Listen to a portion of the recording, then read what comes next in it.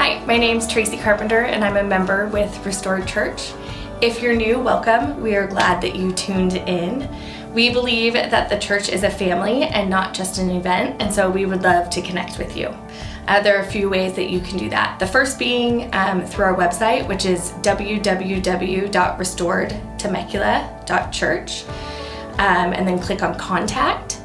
We also have a mobile app that you can get in the Apple or the Android app stores, and through that app you can see past messages, upcoming events, and other ways for us to connect. So with all that said, we hope you enjoy the message. It is always a pleasure to be together.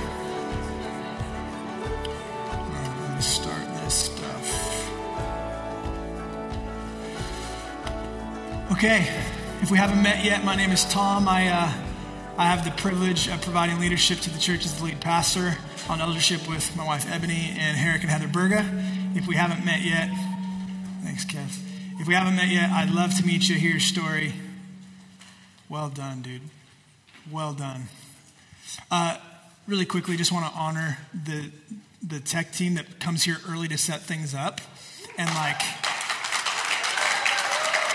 the best part is I'm going to put you on blast, Kev. The best part is Kevin Laughlin is the most kind, gentle, humble man. Doesn't want any credit, just respond to the love of God in his life by serving. And I just want to honor you, dude. Stuff starts feeding back and you're working at it. Just love you. Thanks. So thankful for you. None of us we would all be lacking without your contribution in helping us, dude. So we love you, honor you. Sam, Jenna, you guys too. Love you guys.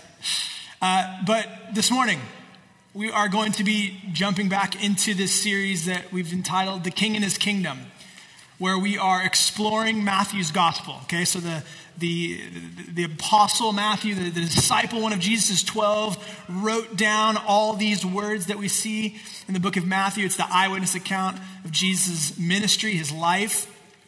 And we've been going through this gospel account through the lenses of God and his kingdom. The kingdom of God, the kingdom of heaven. That's why we've called it the King and his kingdom. And so the way we've kind of set this up every week is, kind of juxtaposition what the Bible has to say about the kingdom of God, the kingdom of heaven, and what I think Western Christianity has kind of associated the kingdom of heaven as being something out there, something that you go to when you die, that kind of idea. And I love this D.A. Carson quote. We say it every single Sunday that we've been going through this series, but the kingdom of God, he says, is more a reign than a realm. It's more a power than it is a place. And if you spend any time investigating the kingdom of God in the New Testament, the Bible teaches that the kingdom of God is a reality that we can experience partly in the present and fully in the future. Now, when I say fully in the future, I'm referencing Jesus' second coming. Okay, him coming to ultimately eliminate sin and evil once and for all. That's the full experience of God's kingdom, his rule, his reign, his way. But we get to experience it partly here and now. So when we talk about the kingdom of heaven, it's not this distant, some far off thing that we go to when we die. Obviously, it takes place, that we experience it after we perish, but there's a reality to it here and now, partly in the present. Now, Herrick already alluded to it, but today we're going to kind of begin to jump into what's known as the Sermon on the Mount. This is the most famous sermon of all time, spoken by God himself in the flesh, Jesus Christ. And guess what this sermon is all about? Let me hear you. The kingdom of God, absolutely. It's all about the king and his kingdom, the kingdom of God, okay? The Sermon on the Mount, it unfolds over the course of 3 chapters in Matthew's gospel, right? Chapters 5 through 7. And what we're going to do is we're going to spend 25 weeks going through the Sermon on the Mount, okay? That's roughly half of a year. And now listen, we're doing this intentionally.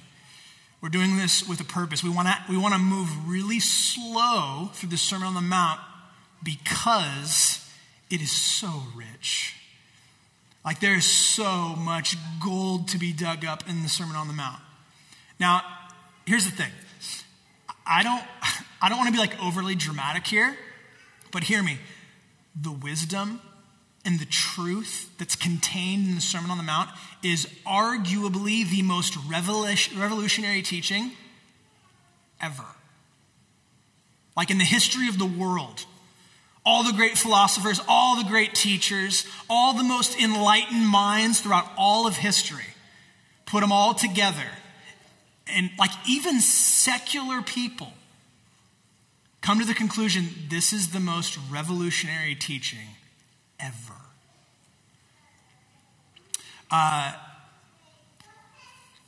Recently, I discovered a local business called Cranut. Those of you who know, you know. Anybody know what Cranut is? Raise your hand if you know what it is, just so I can kind of get a pulse. I see you, Tish. Okay. So here's the deal. What Cranut is, it is a craft custom donut shop here. I think it's in Marietta, technically. Okay. Now listen, I don't consider myself a donut guy, but this donut has affected my life. Okay? Here's how it goes down, right? So the other day we were gonna, as a family, it was kind of getting late, and we wanted to do something fun as a family. We wanted to go grab a donut.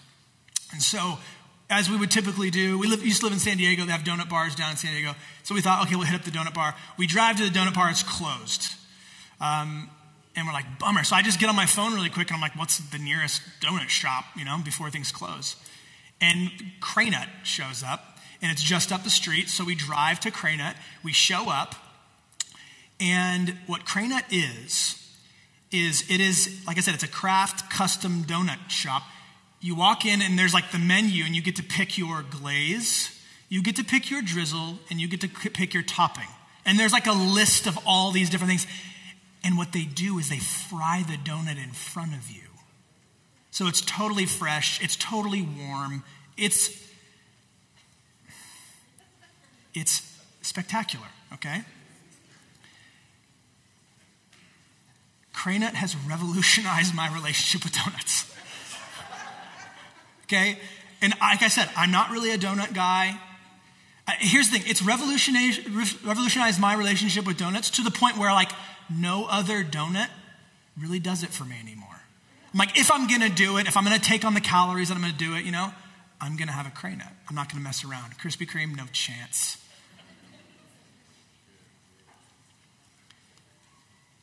Hear me. In a small and a silly way, the Sermon on the Mount is like a Cranut donut, okay? If you understand it, like if you understand what Jesus is saying here in this sermon, and if you actually take it in, it will transform your life in ways that are way more transcendent than a silly donut, okay? Hear me though. This is where it gets real good. It will transform your life if you take it in, right? This applies to Christians too. This isn't just for the not yet Christian who doesn't understand Jesus and his ways. Like I said, the depths of the wisdom in Jesus' teaching is transformative, even for the most seasoned believer. It's revolutionary, the most revolutionary teaching in the history of the world. So, grab your Bibles. Let's roll. Matthew chapter 5. We're going to be starting there in Matthew chapter 5. And for those of you guys that don't have a physical Bible with you, the team's going to throw the words up on the screen. I'm in the Christian Standard Bible translation, so if you have a different translation, it might be just easier for you to check out the words on the screen. But before I dive in, I just want to pray for our time, okay? Will you pray with me? Holy Spirit, we desire you to point us to Jesus, enlighten us to the beauty, the power, the authority of the King of the universe. Father, I pray that you would guide our time. Would you give us ears to hear you this morning, eyes to see you? And would you help me to get out of your way? I really want to honor and serve these precious men and women in the room. They belong to you. And so would you help us? Would you guide us? Would you enlighten us? Would you teach us? Spirit of God, we need you. And all God's people said, amen. Okay, so really quickly, I want you to keep something in mind here before I jump in. These are the first words of the greatest sermon ever preached. Okay? First words are usually pretty important, okay? What Jesus is going to do here is he's going to begin his sermon with what are known as the Beatitudes. We'll get to more of this in a second, okay? But let's jump in. Verse 1. When he, there's Jesus, saw the crowds, he went up on the mountain.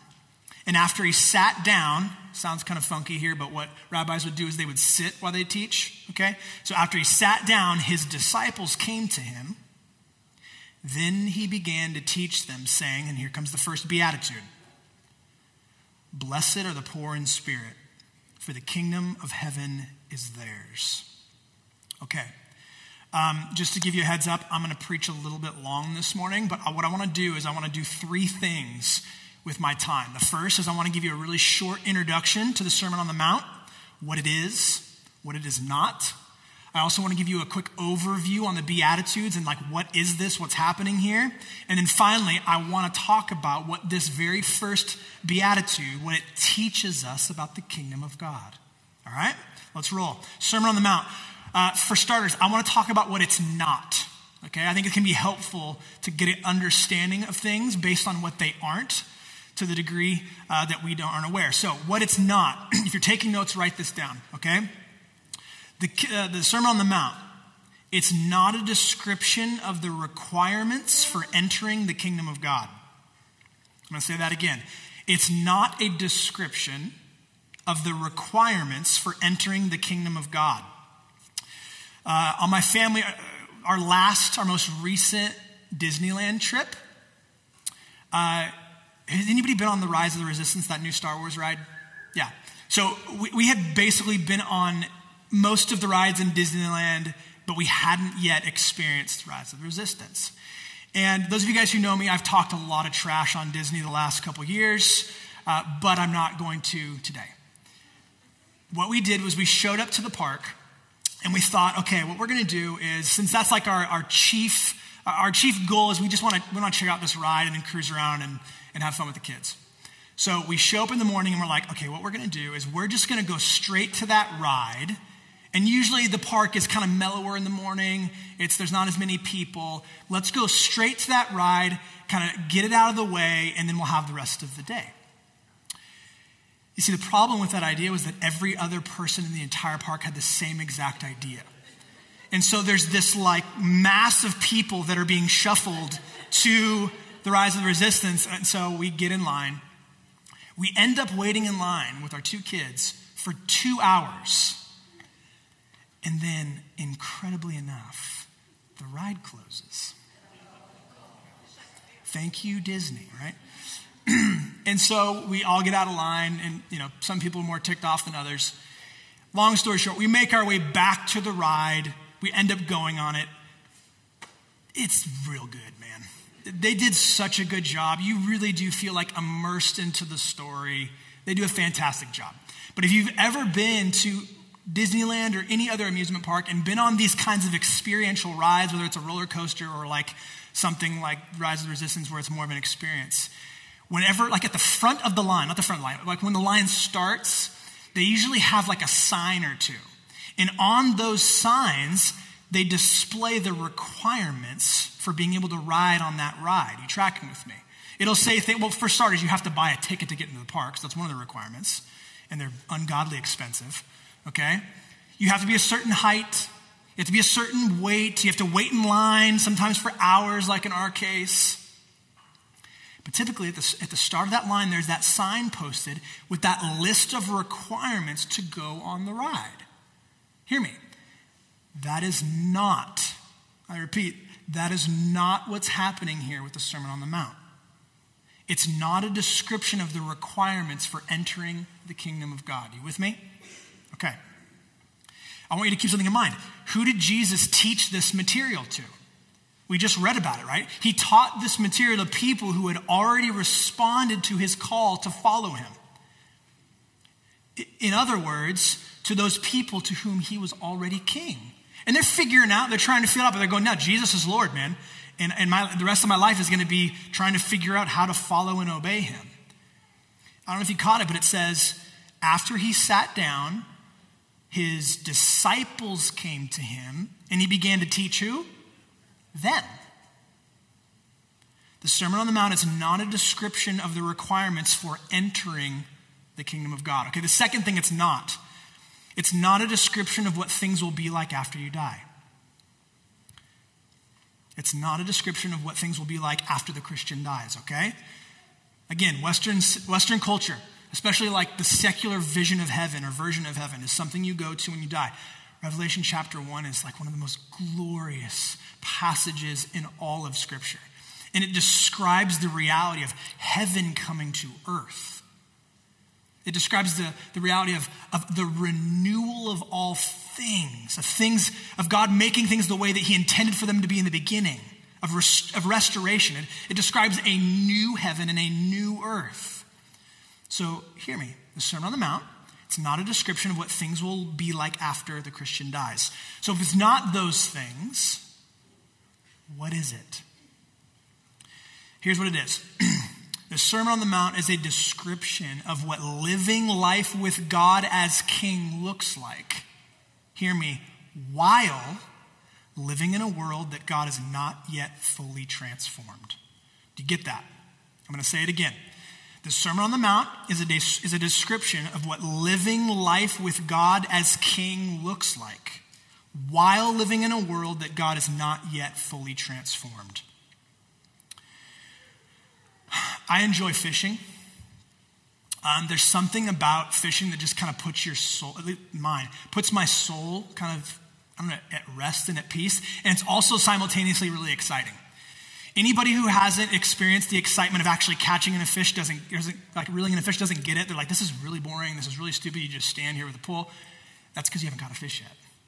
There's this exhilarating feeling when your pole's like there and it just starts going like this. And then you start to feel that fish. And it's just a really, really cool thing. And one of my favorite places to fish is in the Sierra Nevada mountains. And I remember one specific trip. I'm in like college. I went on this fishing trip with a bunch of friends. And it was kind of sketchy because we went up in like late October. And so the weather was really unpredictable. But I had this vivid, incredible memory of standing on in one of these alpine lakes, and I'm wearing waders. You guys know what waders are? Waders are like the synthetic pants that you can you just walk in the water with, you know? It's like you put them over your clothes and they have boots at the end of them. And I'm about 20 to 25 yards off of the shore. And I'm fishing at this just pristine alpine lake. And it begins to snow. And it was like something out of a movie. It was like this moment where I was like, I don't even care if I catch fish. This is magical, man. It's so beautiful. And I'm wearing these waders. Here's the thing about waders. When you fish with waders, you're essentially positioning yourself in two different domains, right? So you're two different domains simultaneously. Half of your body, roughly, is in the water, and the other half of your body is out of the water. You with me? You're literally in the in-between. The Sermon on the Mount is a description of living in the in-between, of what it looks like to live with God as King while living in a world that God has not yet fully transformed. Are you with me? Theologians call it the already not yet. It's that in-between. It's like fishing with waders. In other words, it's a description of what it truly means to live as a Christian in a fallen world. It's the kingdom of heaven invading. Okay, that's your introduction to the Sermon on the Mount. Now, Jesus, God in the flesh, in his infinite wisdom, he decides to begin the Sermon on the Mount with what is known as the Beatitudes. All right, I want to do a quick overview of the Beatitudes.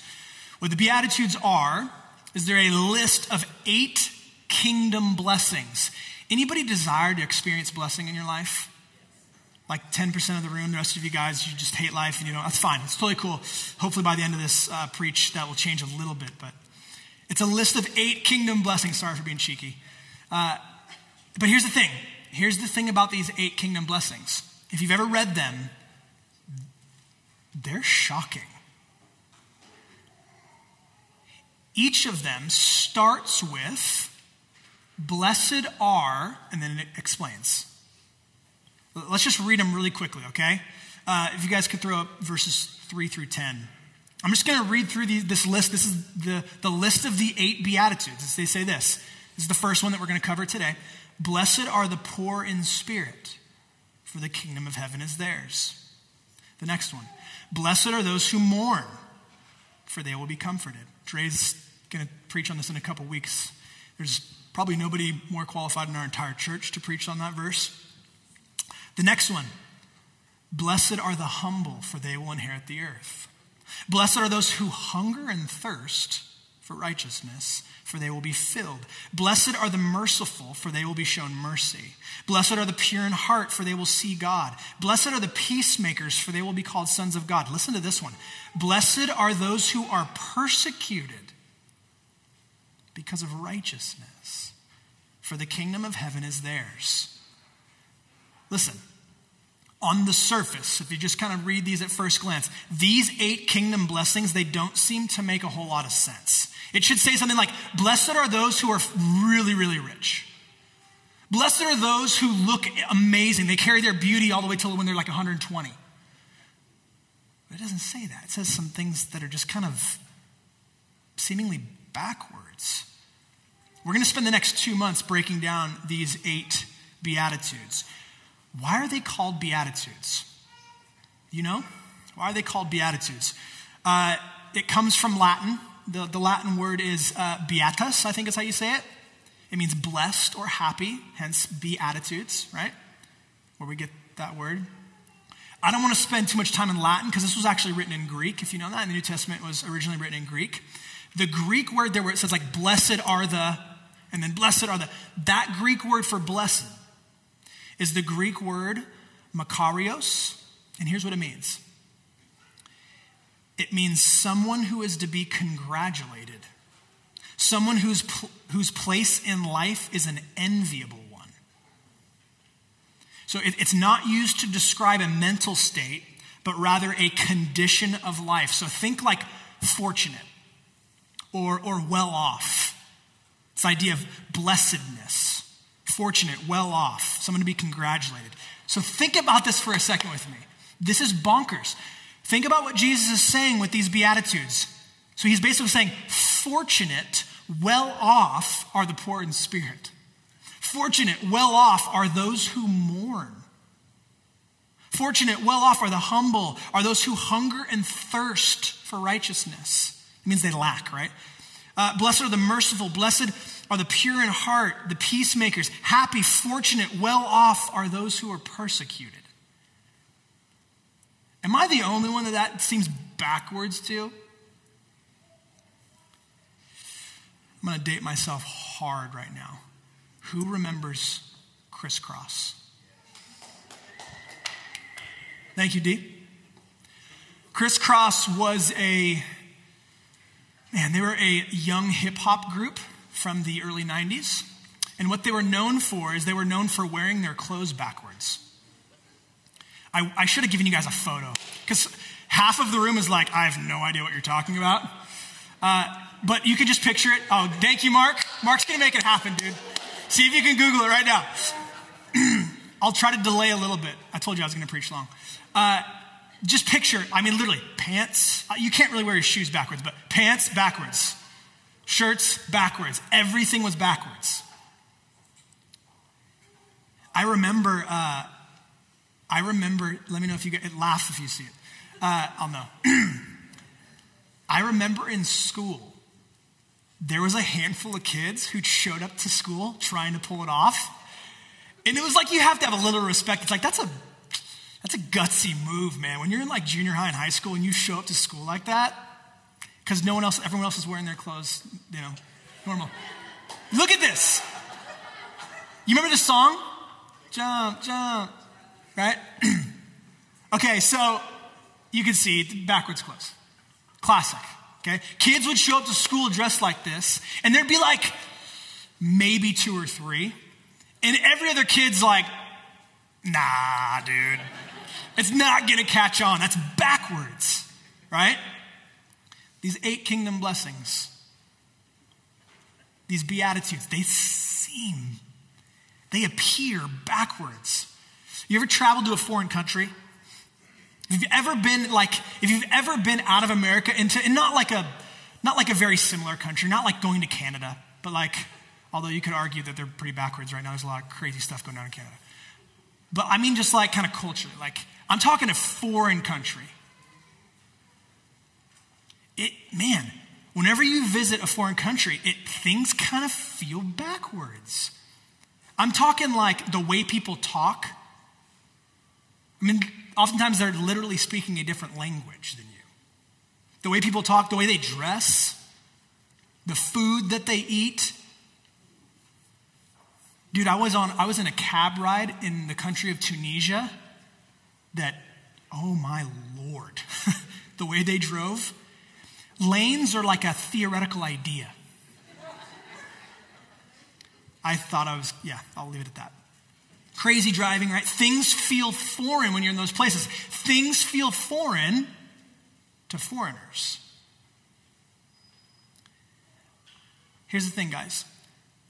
I'd like to propose to you that these Beatitudes, as backwards as they might seem, they're actually not. I'd like to propose that what culture has taught you and I to believe is actually what's backwards. And what Jesus has to say is actually truth, no matter how it may seem or it may feel. More about this in the weeks to come, okay? Now, this word makarios, the word for blessed, right? There's a lot of depth to this word. Let me read you a quote. I have a handful of quotes for you this morning. One theologian says this: makarios describes a joy which has its secret in itself. A joy which is serene and untouchable and self-contained. A joy which is completely independent of all chances and the changes of life. The English word happiness contains the root hap, H-A-P, which means chance. Human happiness is something which is dependent on the chances and the changes of life. Something which life may give and which life may also destroy. Christian blessedness is completely untouchable and unassailable. The Beatitudes speak of that joy which seeks us through our pain, that joy which sorrow and loss and pain and grief are powerless to touch, that joy which shines through tears and which nothing in life or death can take away. End quote. What the Beatitudes are, they describe a happiness that isn't conditional. It's not dependent on circumstances. So hear me.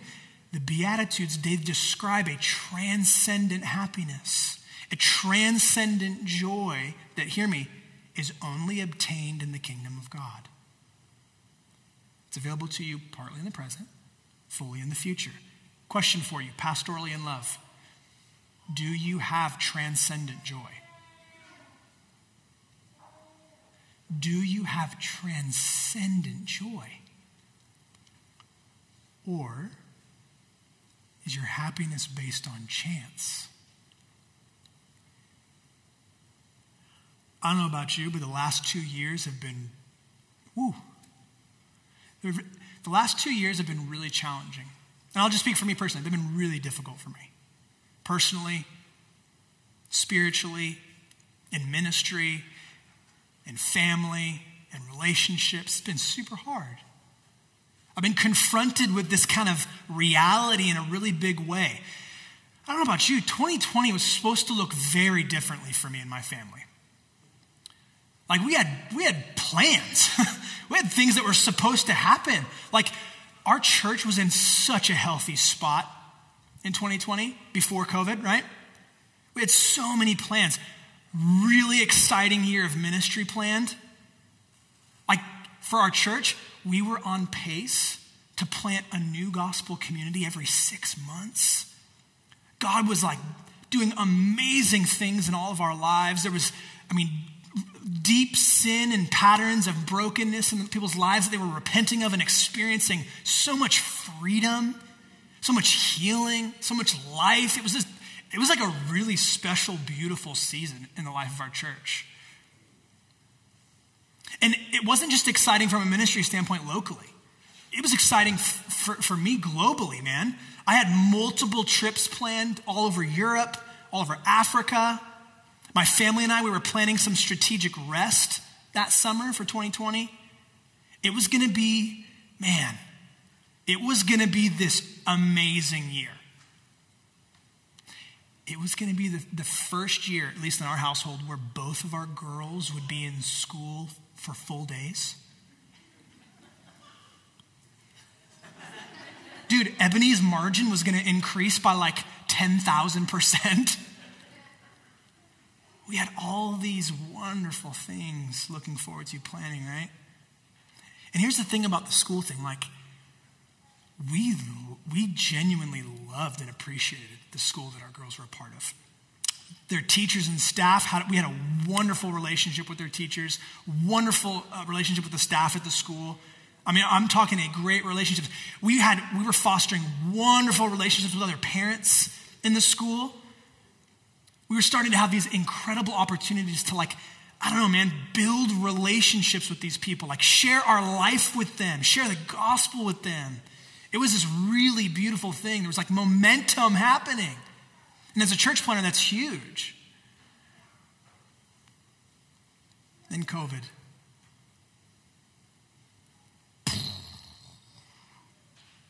Everything off the table, man. All of it. And I'll be straight with you. It like knocked the wind out of me. You ever had the wind knocked out of you? You know the feeling? Where your first feeling is like, it's like a little bit of a panic because you're like, oh, I can't breathe.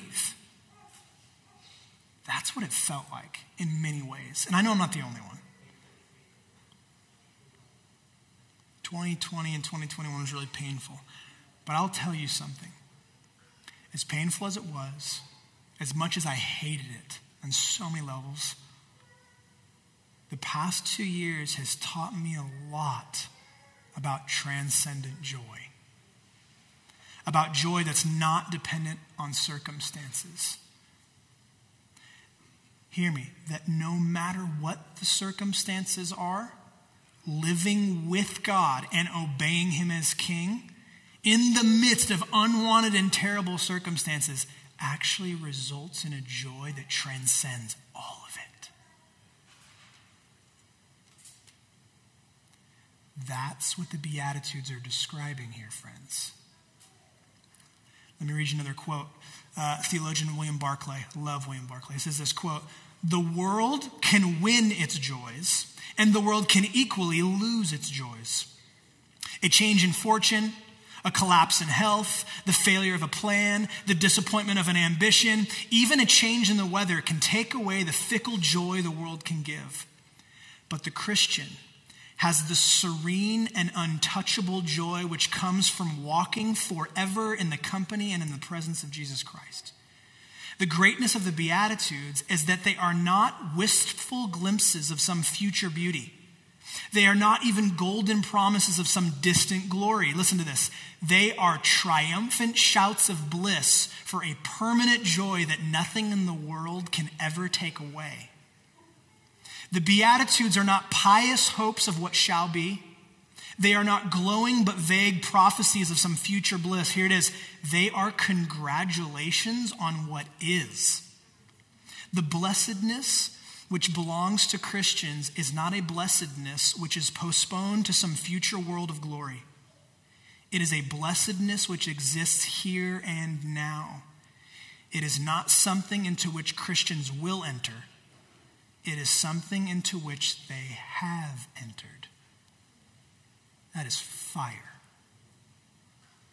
Friends, the Beatitudes describe a transcendent happiness that is only obtained within the kingdom of God, and that is available to every Christian right now. You with me? All right, finally, my last thing. What this first beatitude teaches us about the kingdom of God. Let's look at it one more time. Verse 3, if you guys have it. This is the first beatitude. Blessed are the poor in spirit, for the kingdom of heaven is theirs. Now, when you hear the word poor, what comes to your mind? Talk to me. I want to engage with you. When you hear the word poor, what comes to your mind? There's no wrong answers. Lack of money. What else? Lack. Anything else? Homeless. Totally. Yep. Homeless. Broken. Hopeless. Is that what you said, Paul? Sorry, man. All of those are more than adequate answers.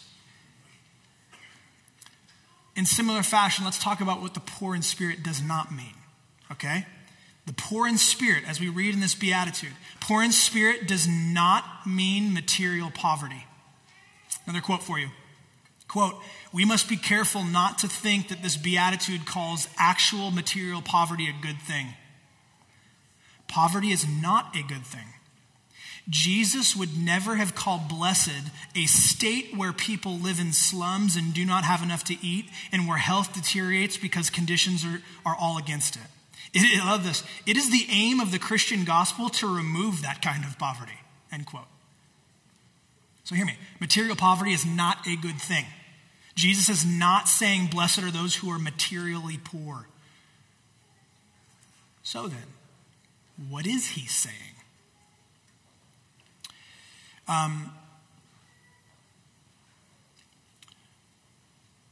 The last 10 years or so, I've had the privilege of being on most of the continents in the world. All over Europe. So London, Paris, Dublin, Belfast, Rome, Edinburgh, Zurich, Istanbul,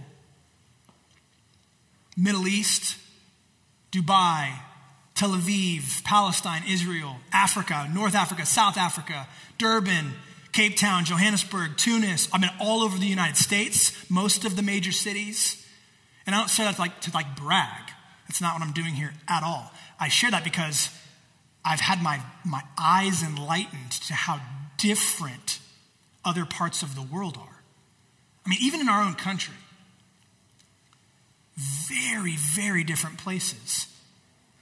Very, very different cultures. Okay, dozens of languages. I've been in cities where I'm like, I can't talk to anyone unless they know English. I know a little bit of Spanish, poquito. But that's it. Dozens of languages, totally different customs.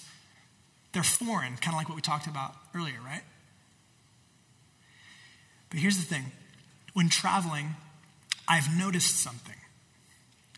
I've noticed that all of these different places, they have something in common. What all of these places have in common is that you will find beggars on the street at every single nation in the world. And sure, there are the con man beggars, like the dude who has the sign, asks you for money and then gets in his Benz and drives away, that guy. That's not what I'm talking about. I'm talking about the people who literally have nothing but the clothes on their back. Like the people that if they don't beg, they don't eat. My buddy, Vinny, you guys should talk to Vinny about HitoPack. Vinny started this company called HitoPack where the desire really is, rep for your pop. The desire is to care for, in a very practical way, these kinds of people. Vinny's going to preach next Sunday. We're super excited about it. You guys have the next 2 Sundays. It's kind of like Vinny's preach you're going to love, Dre's preach you're going to love. It's going to be fantastic. But these people that are like, if they don't beg, they don't eat. I've seen these people all over the world. And here's the thing. These people, they're 100% dependent on the generosity of others to meet their daily practical needs. They're beggars. And it's not for show. It's real. They completely lack any material wealth whatsoever. Here's the thing, friends. Material wealth is different than spiritual wealth. I'm going to say it again because we tend to think almost exclusively in the material realm and not the spiritual. Material wealth is different than spiritual wealth. To be spiritually wealthy is to be what the Bible calls righteous. Do you know what it means to be righteous? Righteous means like rightness. So it means to be in the right, like exclusively, to lack any wrongness. Are you with me? Yeah? Great. I'm seeing people whose stomachs are like, I just need lunch. So bear with me, okay?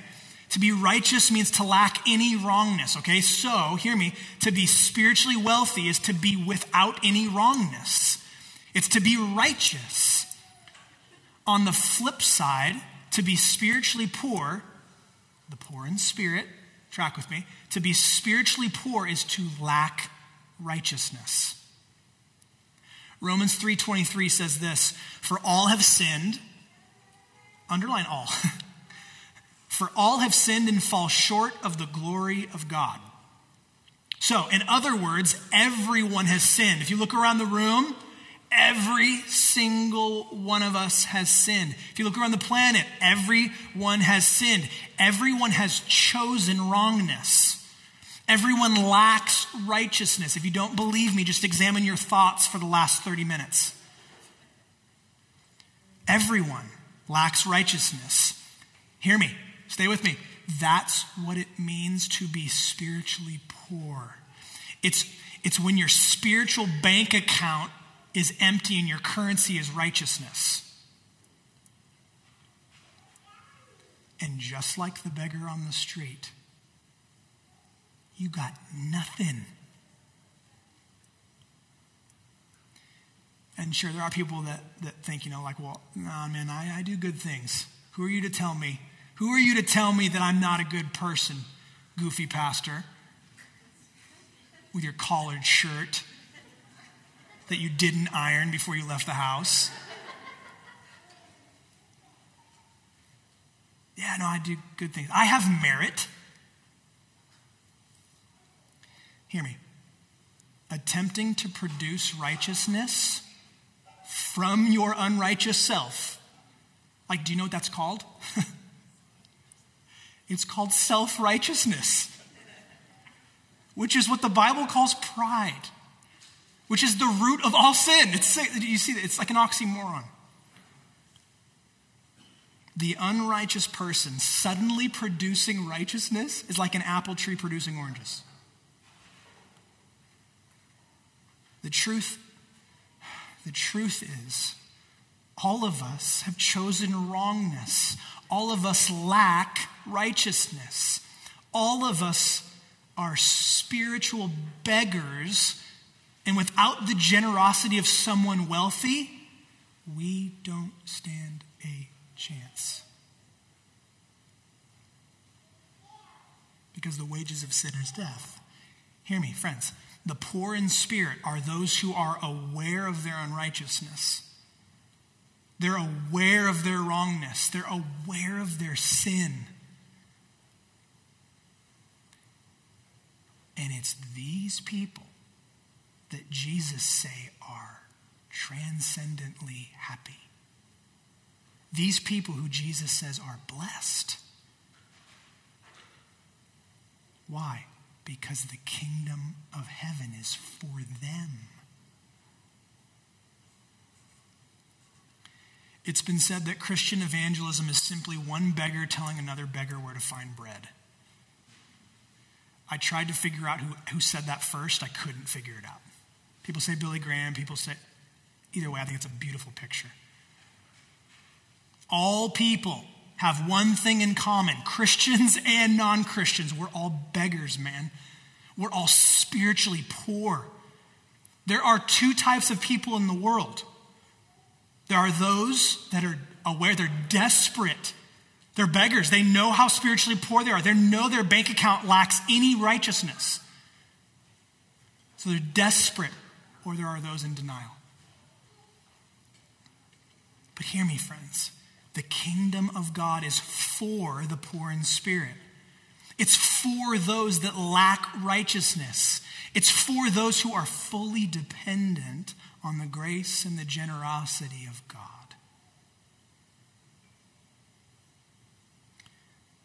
I'll call the band up. I'll close with this. Throw up that beatitude one more time for me, Sammy. Blessed are the poor in spirit, for the kingdom of heaven is theirs.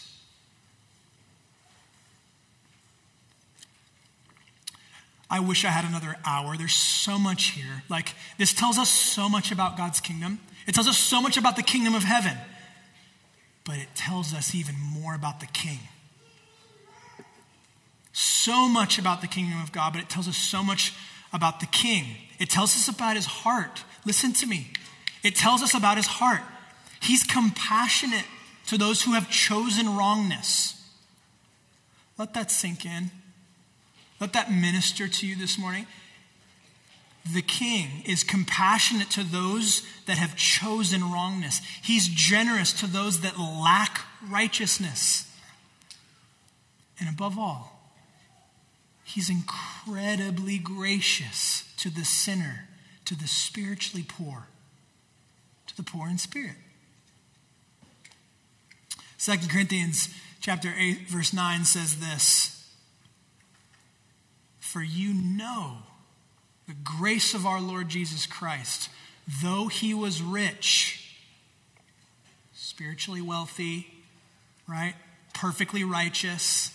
"Though he was rich, for your sake he became poor, so that by his poverty you might become rich." It's called the Great Exchange. Jesus, the king, takes the wrath for your wrongness. You get the reward for his righteousness. Let your mind stew on that one for a little bit.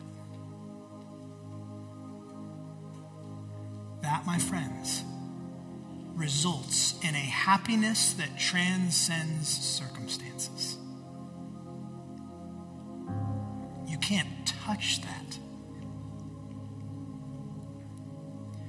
1 Peter 3:18 says it this way, "For Christ also suffered for sins once for all," listen to this, "the righteous for the unrighteous, that he might bring you to God." The righteous for the unrighteous. The spiritually wealthy for the spiritually poor. Blessed are the poor in spirit, for the kingdom of God is for them. Friends, here comes the good news, baby. In your worst moment, like you at your absolute worst, this means God is for you in those moments. It's bonkers. You at your worst, he's for you, so much so that he would willingly give his life in your place. That the God of the universe would put on flesh to live the perfect life in your place that you didn't, you haven't, that you never could, and to die the death that you deserve for the ways that you sin against him and sin against others.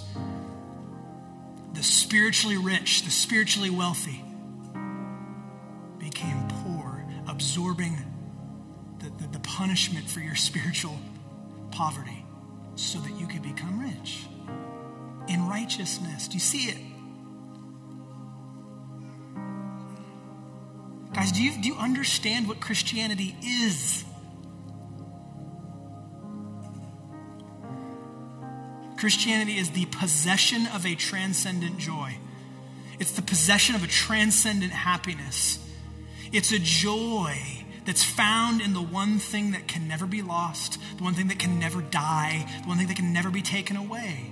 And that is God's love for the spiritually poor like me and like you.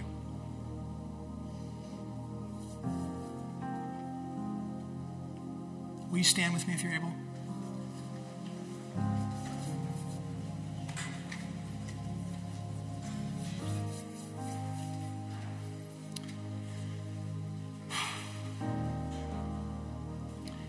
Question for you. It only works if you're brutally honest. I'm not going to ask you to speak it into a microphone. Just be honest with yourself for just a moment. You and the Lord, okay? Where does your happiness come from? Where does your happiness come from? Is it fickle? Does it shift and move and change? Here's how you know. That's not fair. Here's how I know in my life. How I treat people. How I think about people. Especially people that irritate me. Especially people that annoy me. Especially people that I disagree with. How I think about them and how I treat them, it reveals. It reveals a lot. Where does your happiness come from, friends? Some of you need to feast on Jesus this morning. Some of you need to feast on Jesus this morning like a Cray-Nut donut. Let the truth and the wisdom and the love transform you from the inside out. I don't know if you know this. You were created. You were created to live with a transcendent joy no matter what. It's only possible in the kingdom of God. That's why we're spending so much time exploring this. Let me pray for us. Holy Spirit, we wait on you. We invite you to speak to us now.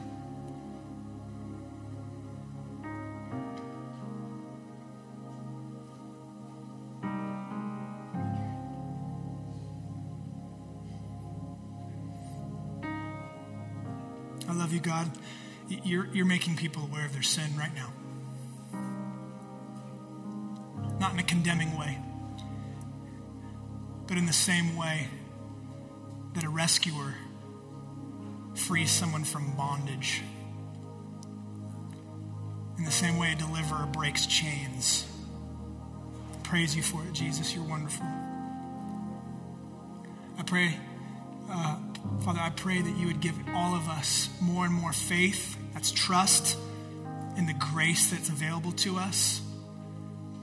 That who you are as the compassionate one, as the faithful forgiver, as the redeemer, as the rich one who is more than willing to lay aside your riches and take on our poverty. Help us to trust who you are. Help us to trust this beautiful kingdom blessing that blessed are the poor in spirit because your kingdom is for us. I pray just against self-righteousness and the deceptive lie that it is. Puffs us up, causes us to look down on others, and honestly, it causes us to miss out on your kingdom. Let us be people who look to you and you alone for the righteousness that we need, that you've so graciously provided for us in our place, Jesus. You became poor so that we might become rich. Give us faith to trust that. We love you, Jesus. There's nobody like you. Nobody even comes close to you. Father, you're infinitely wise. Spirit, you're infinitely powerful. We praise you. We love you. We adore you. And we pray these things in your name. Change us. Amen. All right, friends, for the next 20 minutes, this is the main event. This is the pinnacle. This is the most important time of our gathering right now. Okay? handful of people have stepped out to the restroom, that's fine. But you guys, I want you to know that this is the main portion of our event, of our gathering. It's a time when we respond to who God is and what he's done. We offer him praise. We offer him prayer. We look to him. We turn our face to the one who turned his face to us in our most impoverished state. Band's going to lead us. I want to encourage you, press into him, enjoy him because of who he is, because of what he's done, and for all the beautiful benefits that you have being a part of his kingdom. Okay? Love you guys very much. Enjoy him, and then Eric will be up in just a bit to close us. Come on up, Ed. I'm just going to pray for us. Do you have an impression of something that God might be doing amongst us? Who's going to pray it over us? I don't know. There's a theme here of God meeting us where we're at and just pouring spirit and just that despair and brokenness and even a false impression that we're prisoners to our sin. Just wanting to pray, I think, just over specifically. I'm not going to call anybody up or have you come to me for prayer because I just feel this impression and just the character of God, of Jesus, is to meet you where you're at spiritually. So just praying over those right now. Heavenly Father, God, I thank you so much for your words on the cross that said it is finished. May we not forget what that means. And I just pray where maybe the head and heart haven't connected the beauty of those 3 simple words and the beauty of that period at the end. I just want to pray for an acknowledgement and spirit-led awareness that when you said it is finished, you placed a period there. You meant it. There's nothing we can do to add to our salvation, to earn it, to pay it. Like Jesus, you paid it in full. And the beauty of tetelestai, the written Greek word of it is finished, the beauty of that is just even how some historians, some people, they remember that as a stamp that was placed on a prisoner's debt. When their debt was paid in full, it was stamped tetelestai. It's done. And Jesus, that's what you have done for us. And I just want to lift up and pray, Jesus, that you would remind those who are still sitting in the prison cell, the darkness that they feel is real. You know what that's like, and you don't shame them. You don't shake your head. That's not who you are, Lord. But instead you meet us where we're at.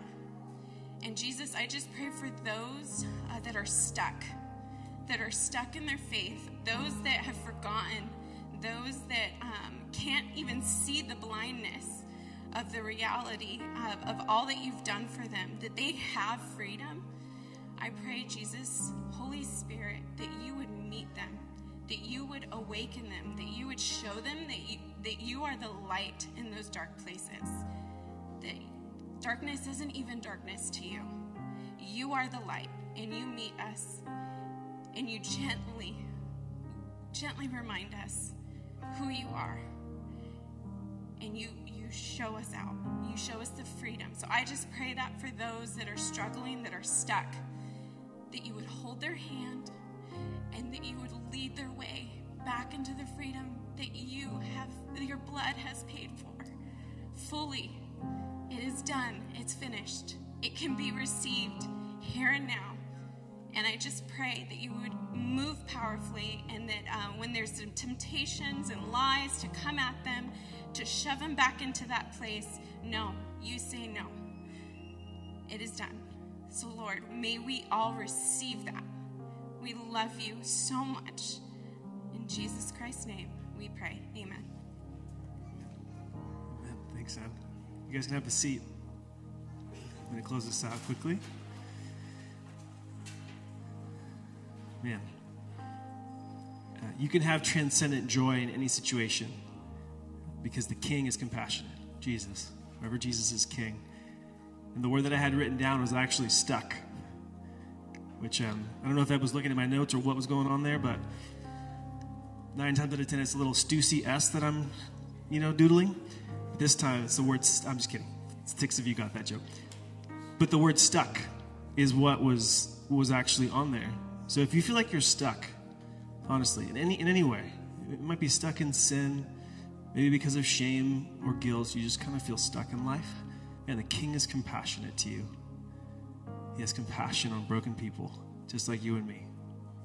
He became poor so that we might become rich, spiritually speaking. It's a beautiful thing.